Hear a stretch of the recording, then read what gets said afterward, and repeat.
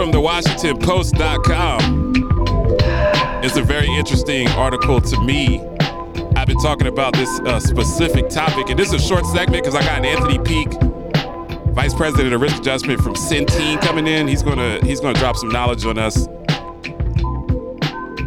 Amazon will acquire primary care provider One Medical for $3.9 billion. The company's announced last Thursday in a major expansion of the tech giant's healthcare ambitions.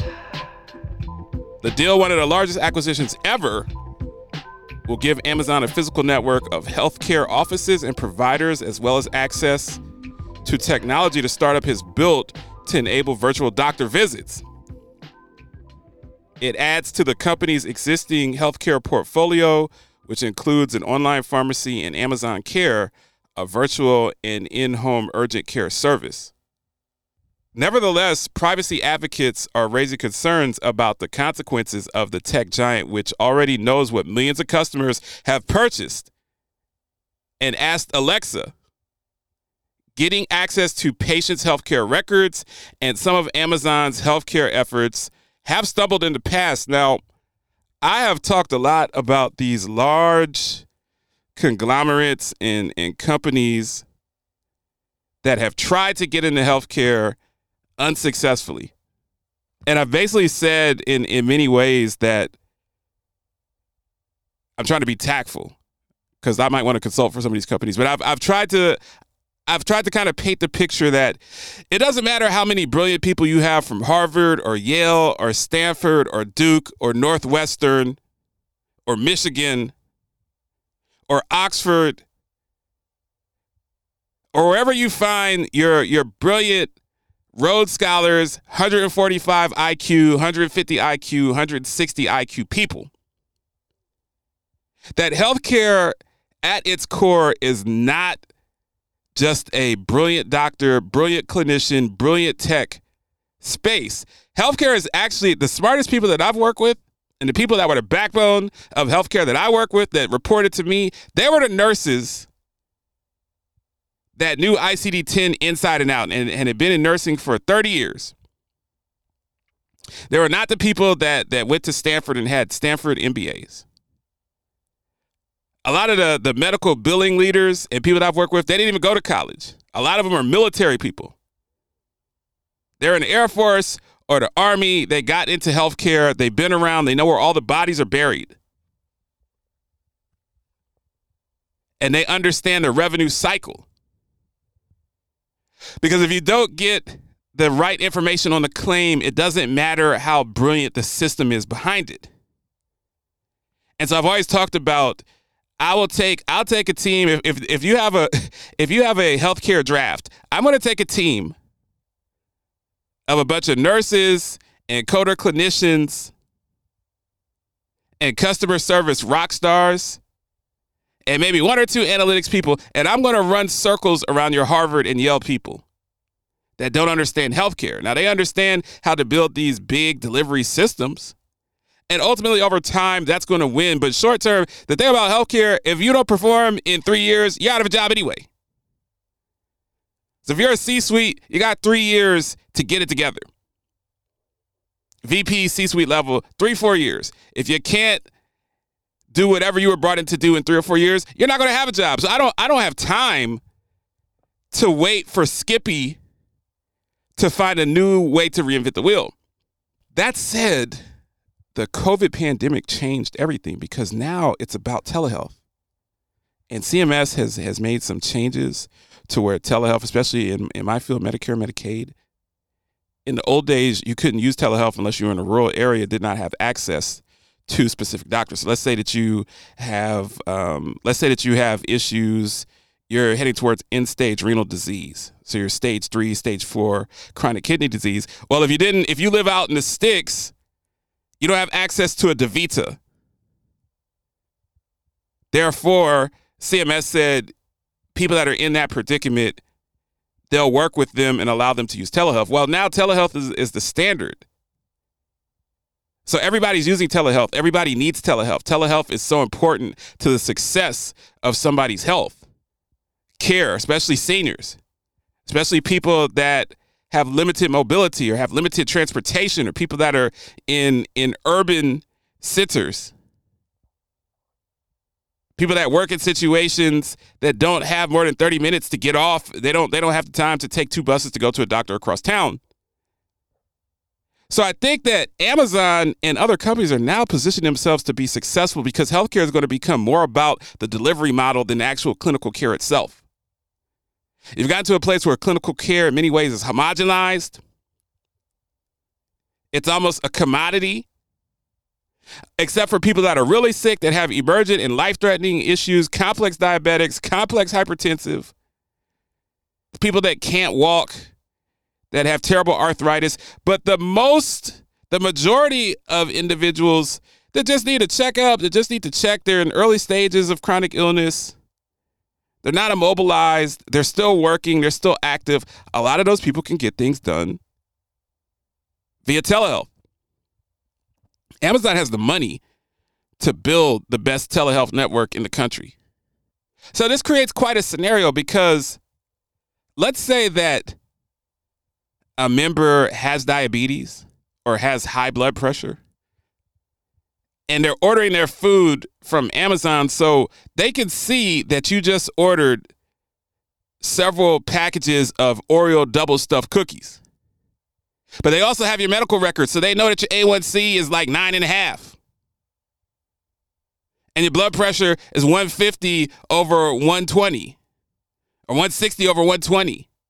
But they see your habits of expenditures. They see where you're spending your money. They see what type of food you're buying. That's going to be very interesting. I think the telehealth network, I think that's outstanding. I think conceptually Amazon is one of the few companies that has the money, that has the infrastructure to get it done. But it does start to infringe on privacy. Do you have right now? David Meyer talks about accountability all the time. He says that, hey, I have some health issues. If you see me doing something I shouldn't be doing, let me know. He's like, James, I want you to be my accountability partner.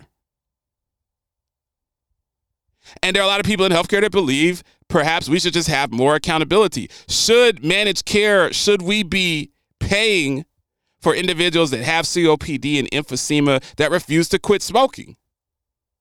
Is it the health plan's job to put them in a smoking cessation program and help them to quit? But what if they refuse to quit? Should the federal government pay for someone that refuses to eat healthy, that refuses to take advantage of opportunities to be healthier, to be mobile, to eat foods that are better and have less sugar and less salt? So it's very interesting when you get the concept of Big Brother knowing your whole purchase history, knowing what you're talking about on Alexa,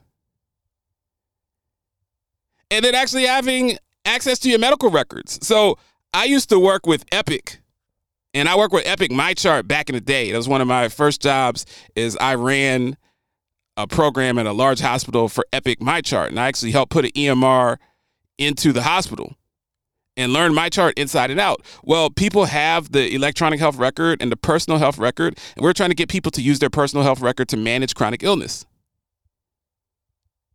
But with technology is so interesting because what's going to happen, like so let's say that Amazon goes all in on this and they have a health plan. So they file for an H plan at CMS and they have a health plan. They have the Amazon health plan.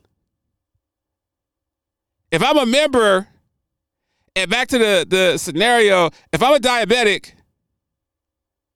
and I order that double stuffed package of Oreos, are they going to say, is something going to pop up and say, no, Mr. Lewis, you cannot order these double stuffed Oreos because your diabetic A1C is too high? You know, if I have high blood pressure and I order a bag of Cool Ranch Doritos, is there going to be a red pop-up saying that we're sorry, Mr. Lewis, we're not allowing you to eat these Doritos until your blood pressure gets within acceptable ranges? That's just going to be a very interesting concept. But ultimately, that's where we're going. That's the future, and I'm here to see it. It's going to be a very wild ride. Paragon 7 Studios. You are listening to the Lance J Radio Network.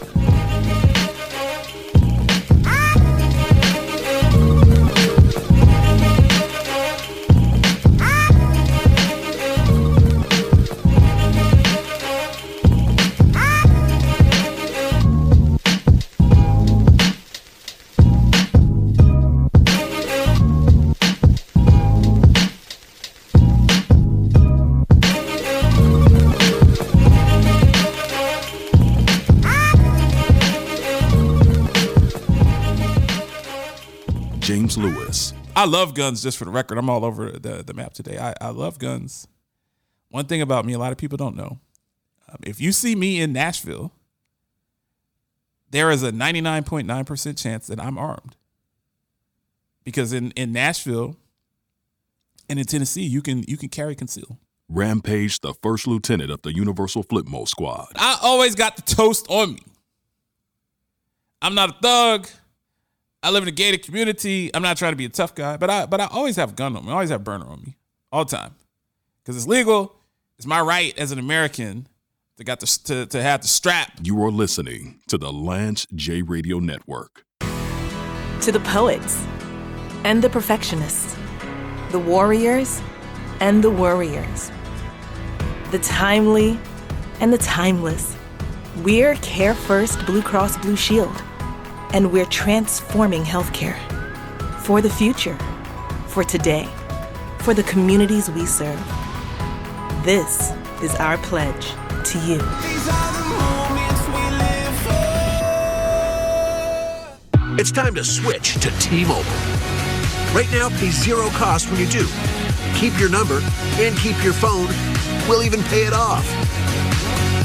Only at T-Mobile, the leader in 5G. James Lewis. And what the pistol packing people say you better obey. Just in the nick of time, I commit the perfect crime. Rip my heart out my chest and put it right into a rhyme. I don't feel pain, cause that's all in the mind. And what's mine is mine and yours is mine. Rampage, the first lieutenant of the Universal Flipmo Squad. I'm a bald head with a knife. I want your money or your life. So. You are listening to the Lance J Radio Network. Here we go. Prepare your radio to be blast.